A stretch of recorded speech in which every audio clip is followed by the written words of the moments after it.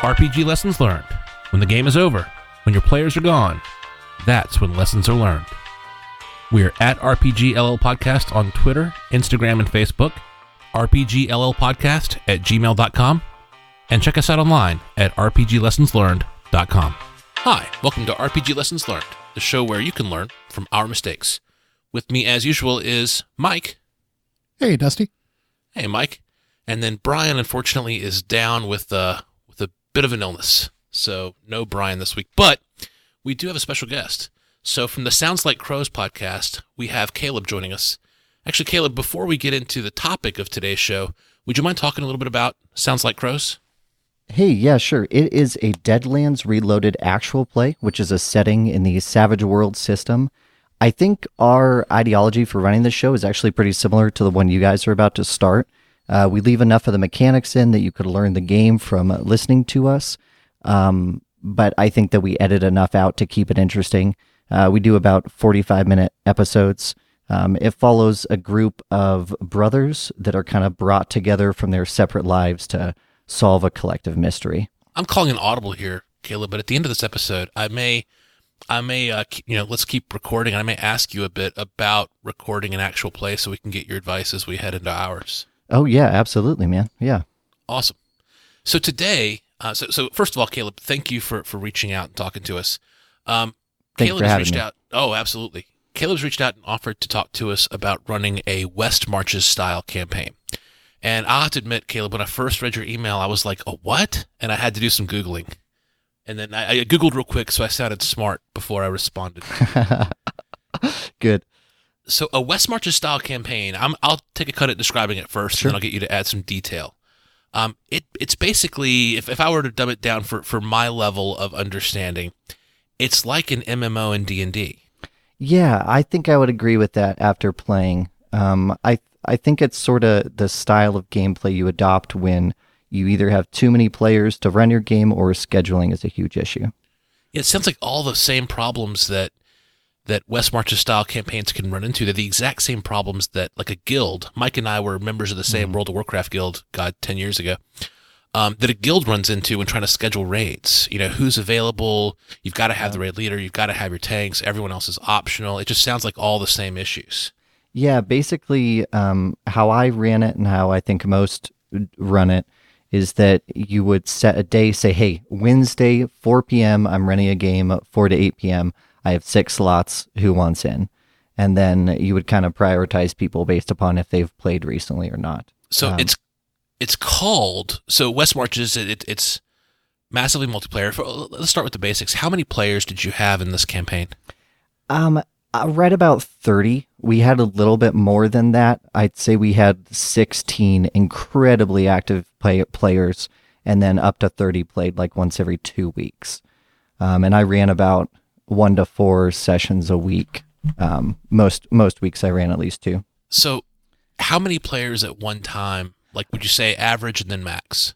Average, like a 5.8, and max was 6. I pretty much always ran a 6-person game. I really do not like 6-person games, but out of necessity, I just had to because there wasn't enough slots, unfortunately. And when you say 6-person game, you're talking about 6 players plus GM? Yeah, correct. Wow. Yeah.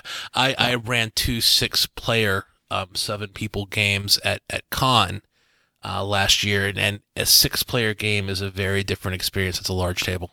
It definitely is. If you have a few sort of not very participatory players, it's fine, but it's definitely a challenge for sure. Most of your time is spent trying to keep people on track. So West Marches, it derives its name. Sorry, we were doing some pre-show Googling from a guy named Ben, and I've lost his last name. Ben Robbins, I think. Yes, Ben Robbins, and he posted about a West Marches style campaign back in. The date on this post is just a couple of weeks ago. Weird. So that's wrong. Yeah. 2005, I think. Yes, that sounds right. Copyright 2005. So the West Marches style campaign's been around since 2005, since he posted about it, and the name West Marches is actually from his campaign setting. Yeah, and I think the whole game in general is kind of a callback to old school D&D, hex crawly, most of the game was spent in combat, as opposed to my normal games, which are like one combat, maybe in a 4-hour session. So what do you get from a West Marches style campaign that you don't normally get? Like, why as a GM is it worth the effort? The biggest thing to me is flexibility, because I don't know how scheduling is for you guys, but for me, it is a living nightmare. None of my players really work consistent schedules. And whenever you do get something scheduled, it tends to get redone. So it's nice to just be able to say, hey, on this time, at this time, on this day, we are playing D&D. It's nice that you get to play as much as you want, as little as you want as a DM. That's primarily the value I gained. And then on top of that, just the most involved I've ever had players be in a game I'm running. It was kind of insane. When you have that many people, the hype just sort of feeds off each other consistently to a point where like people were writing 10,000 words a week in RP outside of the game. That's awesome. That's insane. So coming from a guy who struggles to do his homework that his DM asks him to do like maybe once every 3 months, that is an insane level of engagement. Yeah, I have never seen anything like it before or since, to be honest. And Mike, you read my mind. I was completely going to tease you about, I can't even get Mike to do his 200-word essay homework. I can't get you can't get like a paragraph out of me. Yeah, that's. So I'm still stuck on trying to wrap my mind around mechanically how this works and kind of defining it. So you 30 players, 6 at a time, couple sessions a week. Did any players overlap sessions? Are there, and I'm sure those at home listening understand that. I'm sure there's a million ways to do this, but we're talking about Caleb about his game and his way he did it. So in your game, was there a lot of overlap between the folks that would come to those weekly sessions? Like, did some people show up at session 1 and session 2 or something like that? So there were kind of two groups of players. There were the really active players that showed up at least every 2 weeks, but more likely every week. And then there was sort of the people that only played once a month, once every 2 months. So of those active players, yeah, they saw each other a lot. Quite a few of them played over 50% of the total sessions that were played, or so says my Excel spreadsheet. And then of the inactive players, quite a few of them just never met each other. So it's always funny talking about the game with them because they share stories that the other people didn't even know about. There was one dungeon in particular that we spent 7 sessions in, and there were quite a few parties that didn't realize somebody else had already been in there. So stuff like that adds a lot of value to the game, I think, too, where it feels like other people are interacting with the world besides yourself. Yes, let me dig in on that. So how'd that work? Like a party goes in the dungeon, and then before another party can go in, do they like have to leave the dungeon and get back to town? Are there certain points they can save? Can a party happen across another party? And if so, if those players aren't there, how do you handle that? Yeah, this is actually one of the really important things about the West March framework is that you're required to start in the same town and end your game in the same town every single session, which is a pretty hard restriction to work around as a GM, but it's kind of necessary. And then the rule was if you didn't make it back to the town by the end of the session, you roll a d20. On a 1, your character would get captured by some monsters in the march, and they would have to be retrieved before you could play that character again. Ooh. Well, so I'm glad I asked that because that sounds much more manageable than what I was thinking before. Yeah, I've thought about starting it up again and having a system where people sign up for like 3 sessions at a time, and you can have a longer story. But I think if you were doing it for the first time, definitely say start, end every session in the same town. Logistically thinking about that, is that just kind of trying to put a limitation on the scope of their party, right? And I don't mean limitation in a negative way. I mean, say you have a 3-hour session planned for this part of the adventure. Is that just to say, okay, we've got 3 hours to fit this adventure in. If we don't get it within these 3 hours, there's a potential penalty that you might pay there if you get a bad roll.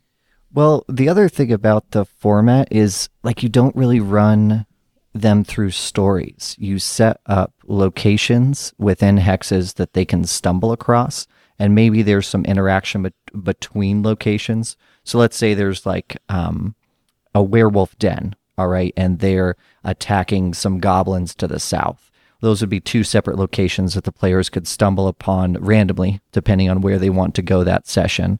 And then maybe one hex would lead to the other, but that would be them finding meaning and finding the narrative as opposed to me making it. So that was really liberating in a way, because you don't have an adventure you have to try to get them through. It's just, cool, if you guys want to wander around in the wilderness for 4 hours and have a bad session, we can do that. And that happened many times.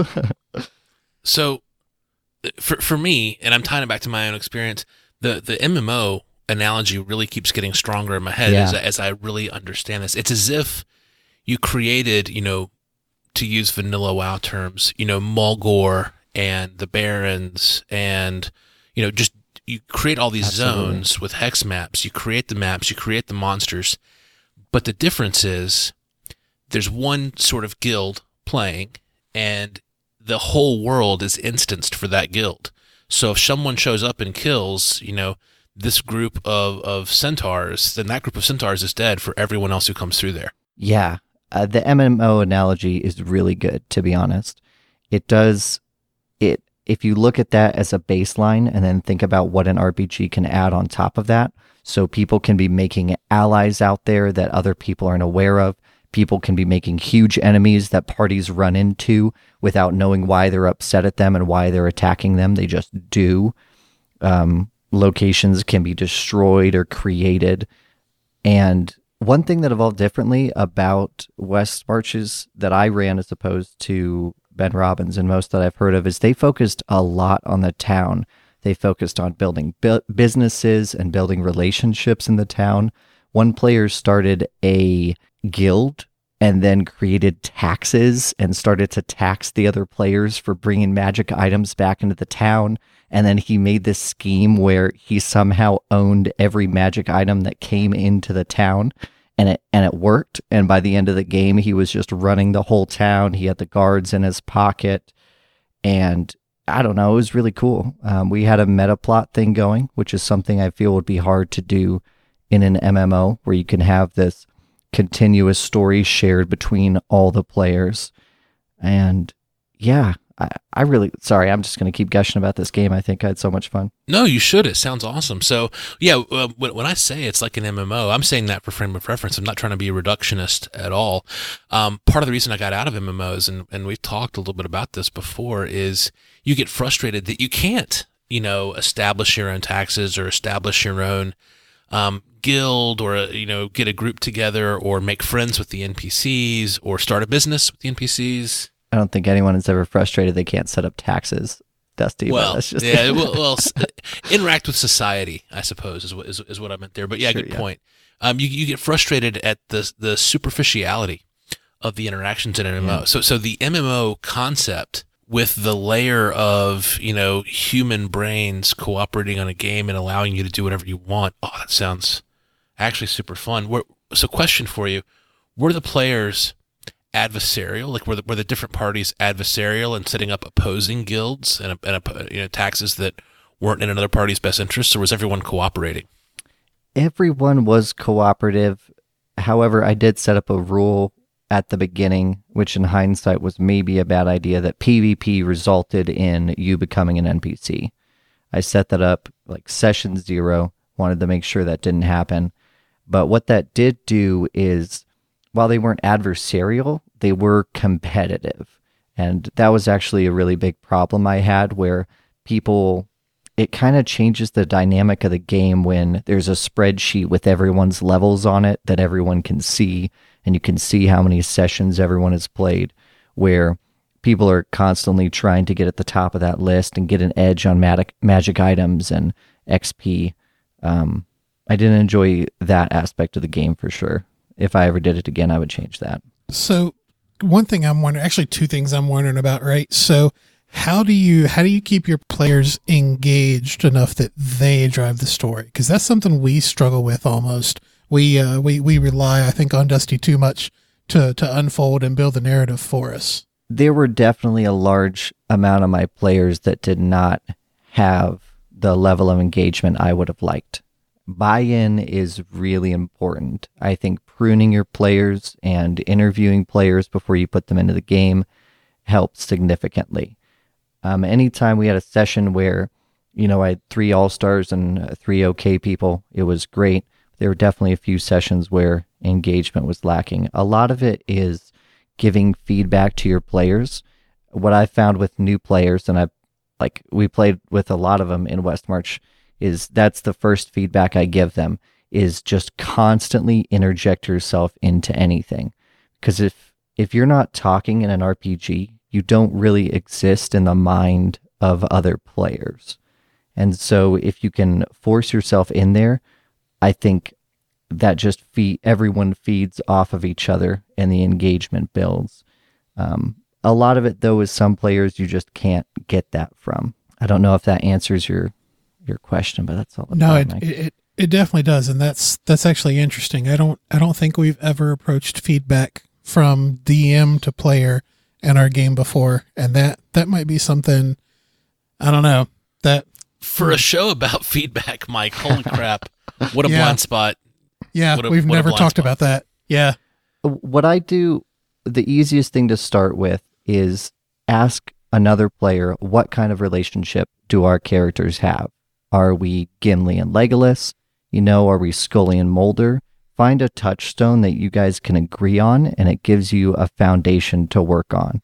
In addition to that, if you can plan at least one interaction with another player, like, hey, we're both from the human lands down south, we should talk about that next session. Cool. And you don't need to script it, you don't need to come up with questions, but if you both have that plan in place, when a lull in the gameplay comes up where that would be natural, it gives you something to shoot for rather than just being awkward and not knowing how to take the scene. I'll say we talked recently on the show about how, player to player role play has been a blind spot for us. All of our role play has been focused on player and DM to move the story forward. So this is another lever to pull there. Mike? I was going to say the exact same thing, that something I think our game has lacked is characters or players building relationships with other players' characters. The relationship between Merciel and Ezran never existed. Pretty much every campaign we've done, we've all just been people in a party with a common goal of winning at D&D or whatever campaign we're in.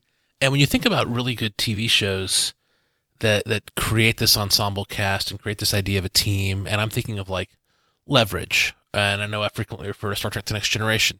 So much of the show, 80% of it is plot, but the through line of the show are the relationships between characters. The fact that in Leverage, Parker drives Elliot crazy. Hardison and Parker's budding relationship. Nathan and Sophie's more mature relationship. Like you could tell I'm a Leverage fan. But the relationships between characters. Dude, CSI, same thing. 80% of every episode is the mystery of the week, and then the rest of it is, how are these characters relating differently now than they were before, or who has a touchstone moment from their past where they're going to have kind of a teary scene when they talk about their brother who was also killed by a shovel to the back of the head or whatever. Apologies to anyone with a brother killed by a shovel to the back of the head. That's at least one of your listeners. I hope not. I sincerely, we're leaving that joke in because I hope it's a joke in this world. But I totally agree with you, Dusty. Every good piece of drama that I like, that for sure is the focus, is the interaction between characters. Anything you can do to encourage that will lead to your players being more engaged in the game world and in the game itself. So a question from the opposite side of that, and I don't want to ask you to rat on any of your players or talk about them behind their backs, but hypothetical outside of your game, I would worry about not players who aren't engaged. I'd worry about that player who's engaged too much. I'd worry about that player where, I'd never had this, Mike, but you have to read a freaking novel between sessions to stay caught up with their backstory, or the player that becomes the de facto main character by showing up to every session when you have other players that do a better job reading social cues or responding to the story or working with each other that maybe don't make it to every session. Could you see that being an issue in a game like this? Could that be an issue? Hypothetically, it definitely was an issue, yes. The gameplay definitely encourages power gamers. I don't necessarily like that word, but people that are striving for that XP. And definitely I would agree that it rewards that behavior. If I was to do it again in the future, I'd want to figure out a way to encourage RP over killing monsters, but unfortunately, D&D doesn't prioritize that. That's a $64,000 question, because again, with the MMO analogy, Mike, remember our guild in World of Warcraft? It wasn't the people who were best suited to running the guild that ran the guild. It was the people who were on 24/7. Yeah. Yes. The people who are always on. And those are the people that you maybe don't want running the guild. Yeah. As far as people writing novels in between sessions, it was fine. It was a lot to keep up on. At the time, I was riding the bus to and from work every day, so I had an hour a day on every work day to read that. So I just spent the entire bus ride catching up and writing people back on my phone. There were quite a few players, though, that I would just say, listen, I can't read this. I'll get back to you by Wednesday. And that worked pretty well for putting a limit on their fiction outside of the game. So let's talk about that a little bit more. I think earlier you said you were running between 1 to 4 sessions a week. How did you prepare for your average session? Okay, so man, if any of my players are listening, I'm sorry for just lying to you guys for like 6 months. But at the beginning of it, I wrote about 20 pages, and each page had about 3 locations on it. Very quick and minimal, left a lot of room for me to improv the location when they showed up based upon time and the party composition and stuff. A lot of it was kind of boring, like the example I used earlier was a real thing. Like one location was just, there's a den of werewolves here. They're hunting the goblins that live to the south. They have this treasure. There's this many of them. And that would take up like an hour and a half of the player's gameplay time. So front loading your prep work is definitely important. Before you start the game, just get a bunch out of the way. The issue I ran into is, like Dusty said, you divide the world into these biomes or regions. And then as the regions get further and further away from the town and further into the wilderness, they become more dangerous and their level scale goes up. But if you prepped all of that, like I started with 10 by 10 hexes, 12 miles apiece. If you prep all of that, it's a ridiculous amount of work. And if you don't know which direction the players will push, it's not necessarily helpful prep work either. So a lot of the prep work I didn't even end up using because they pushed in really hard in one direction without really touching a lot of the other stuff. And near the end, I just didn't have time. So I ended up just improvising most of it. I made a lot of random encounter tables before the game started, specific for each biome. And I would start to roll on that and think about how the session was going to play out as they were role-playing at the start of the game and figuring out their provisions and deciding who would take what magic items. So I just bullshitted most of it, to be honest. So what's the life cycle of a campaign like this? Like, did you have a clear end goal in mind? Was there one necromancer they're trying to take out? Like how did you know when this campaign was over, and what was the life cycle of participation throughout? So I didn't start with a really clear goal. I had one big twist I wanted to hit by the end of the game and knew I'd figure that out somehow. I left that nebulous enough that I could apply it to any of the enemies in the different biomes they went into. There was like 4 or 5 major factions they could have tangled with, and then whichever one they tangled with would be responsible for the plot at the end of the game. I was just going to run it till I got sick of it, and I broke my leg, and then I couldn't play D&D for about 3 or 4 weeks, and that kind of killed the game. We got it started up for a couple more weeks, and then I ran, I think, 3 sessions as a finale, like a 3-part finale where 3 separate groups were defending the town from the big bad guy. I think you could run it however long you wanted to run it. There would be a problem with people reaching max level, but you could force them to retire and give them some new perk for starting a new character. I think that would work just fine. One player made it from level 1 through 20. He had quite a few contenders, but most of them died. I think we had 17 player deaths in the whole campaign, character deaths. Important distinction. Yeah, important distinction. And I think it took him, I think he played in a little over 40 sessions. Wow. Yeah. Wow, that's an expansive game. I've never run anything anywhere near the scale of this. I've been DMing for years, and Caleb, off this game alone, you probably have more hours logged, quote unquote, at the table than I do. Yeah, that's what I thought was funny at the time is we had been playing a Pathfinder game once a month for 3 years, and within like 2 or 3 months, I had ran more sessions than my brother had running that game in all of those years. I've never had a player honestly go from 1 to 20. I never have either until that game. It was really cool. We even had to specifically do a cheat campaign so we could have the experience of running level 20 player characters. Oh man, I listened to that episode, you guys, where Dusty, your premise for that one shot was so good that I just stole it and ran a level 20 one shot for 4 people like 2 weeks ago, and it was great. They fought a bunch of demons. It was cool. Yeah, I hope you started it better than I did, where they knew they were demon hunters. Hey, I learned from your mistakes, okay? Awesome. That's the first time anyone's told me they've ever run a game based on our show. Tanner from Shadow of the Cabal also really wants to do that. We were talking, what was the line that you had? You've spent like 166 demons escape from hell, and you've spent your life hunting them, and today is the day you kill the last 3 or something like that. Yeah, it was 144. I stole that from a show called Brimstone. And I think it was 144, but I loved that show, Brimstone. It was a sci-fi show. It was only on for maybe 10 or 15 episodes. And the idea was 144 demons escaped from hell, and the devil chose another soul who was an ex-cop to go chase them all down. And the whole demons escape from hell thing is such a trope that I've heard in other stories that I wanted to use it for the one shot. But I'm pretty sure it was 144 based on Brimstone. So okay. I can't claim it as totally original. Didn't we rag on you for being 13 Ghosts of Scooby-Doo? I think so at the time. That's the issue I have. I think we did. Yeah, we're like that. Dude, that is all.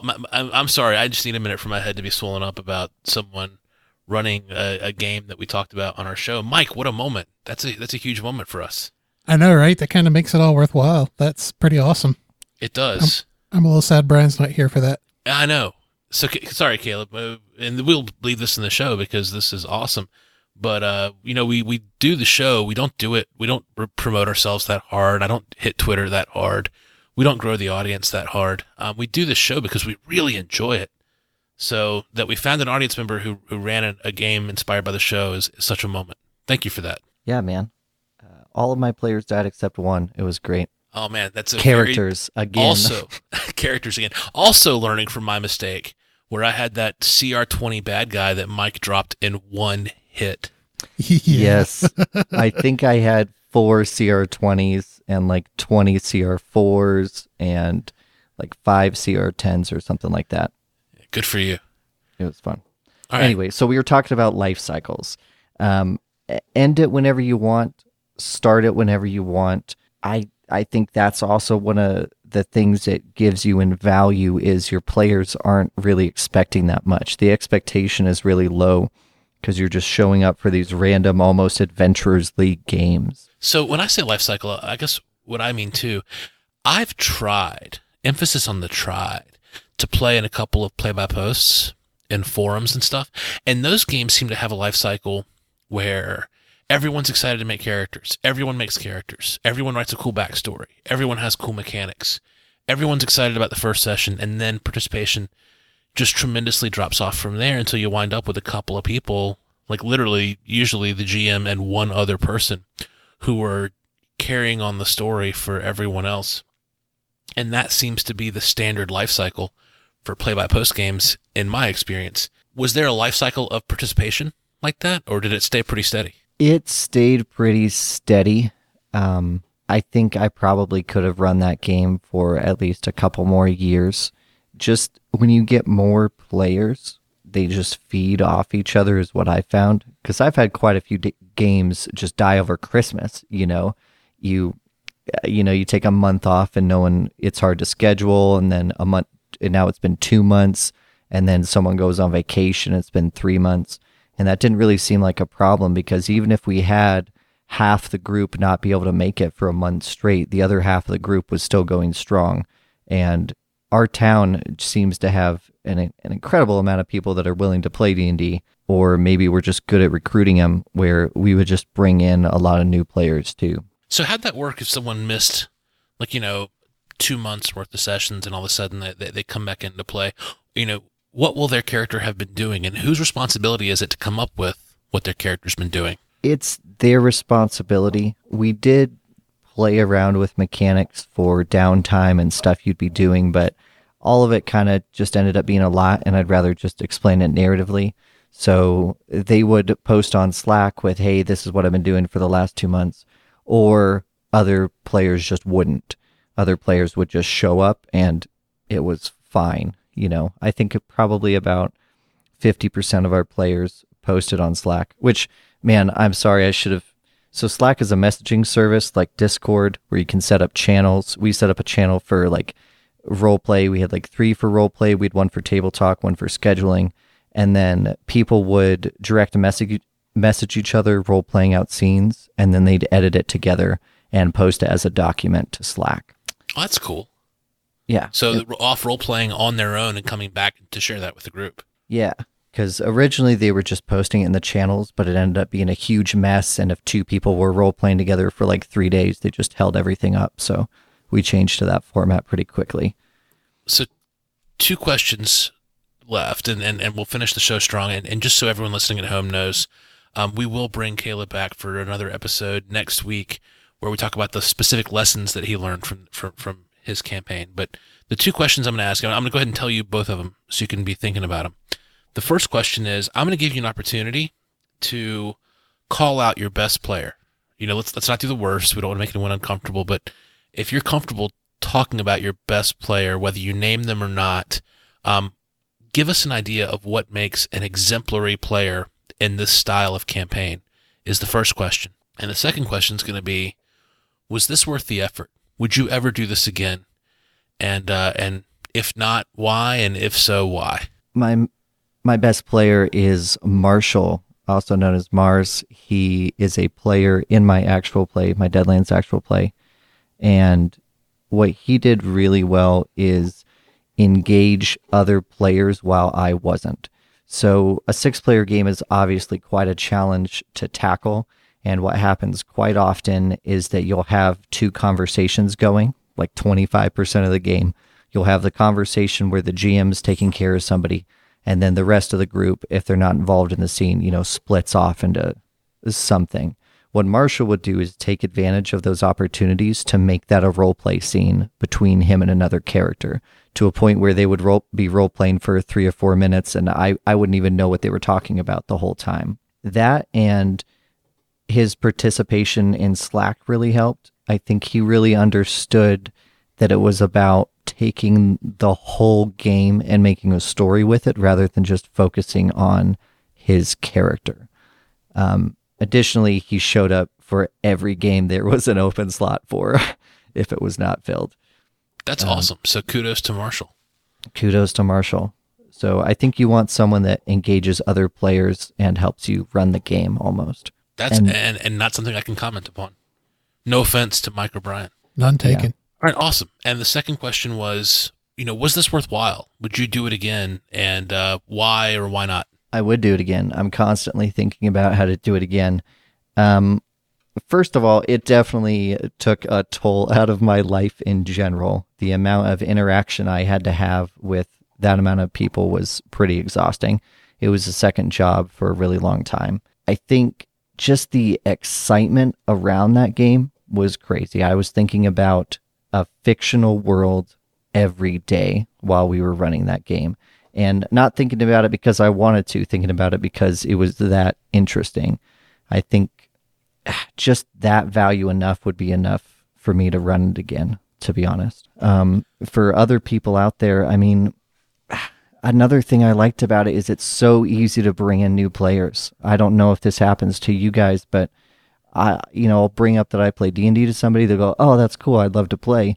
And if you've got 1 or 2 games going, it's not like they can just show up for a session, without feeling really out of place or without disrupting the game.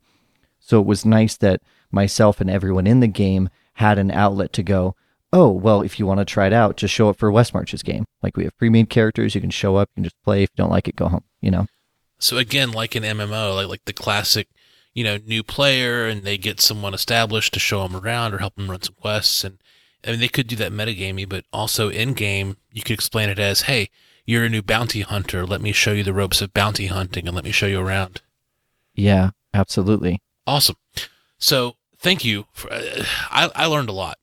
Mike, I don't know about you. No, absolutely. It's very interesting. I want to run a campaign like this. I don't think I ever will, and I'll tell you why not. Not because of the time commitment. I don't think I could find 30 people that live around here. I feel lucky to have Mike, Brian, Chris, and Nathan in our area. We're lucky enough to play in person.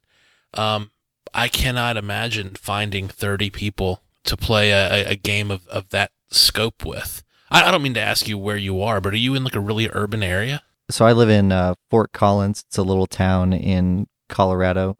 I don't know our population. I think it's like 25,000 or something. There's not a lot around here except beer. There's a ton of breweries. It's a pretty liberal state, I guess, at least most of the people I know. Yeah, it's kind of crazy. My place of work, like 10% of them have played D&D or are currently playing D&D. Like every time I talk to someone in a new department, if it comes up, there's at least one person in every department in my location that has played or is playing. It's crazy. I was in Qdoba the other day, and I was going through the line, and we got talking about it, and he's like, "Hey, man, if you ever need a player," I was like, "Yeah, sure."